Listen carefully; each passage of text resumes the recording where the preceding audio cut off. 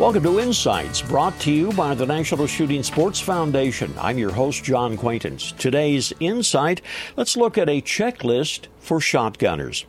Well, hunting season is drawing to a close in many parts of the country. It's time to look over the firearms that you've used this past season and get them ready for the next shooting and hunting season.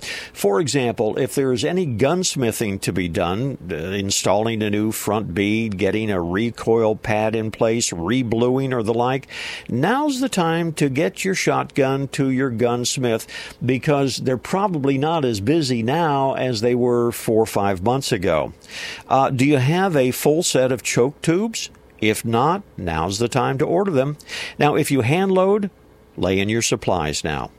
Begin to practice gun mounting for 15 minutes, 3 or 4 times a week.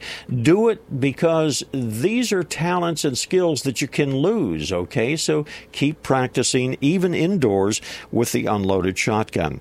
Plan maybe to get to the sporting clays or the skeet range every month or so to sharpen your shooting skills.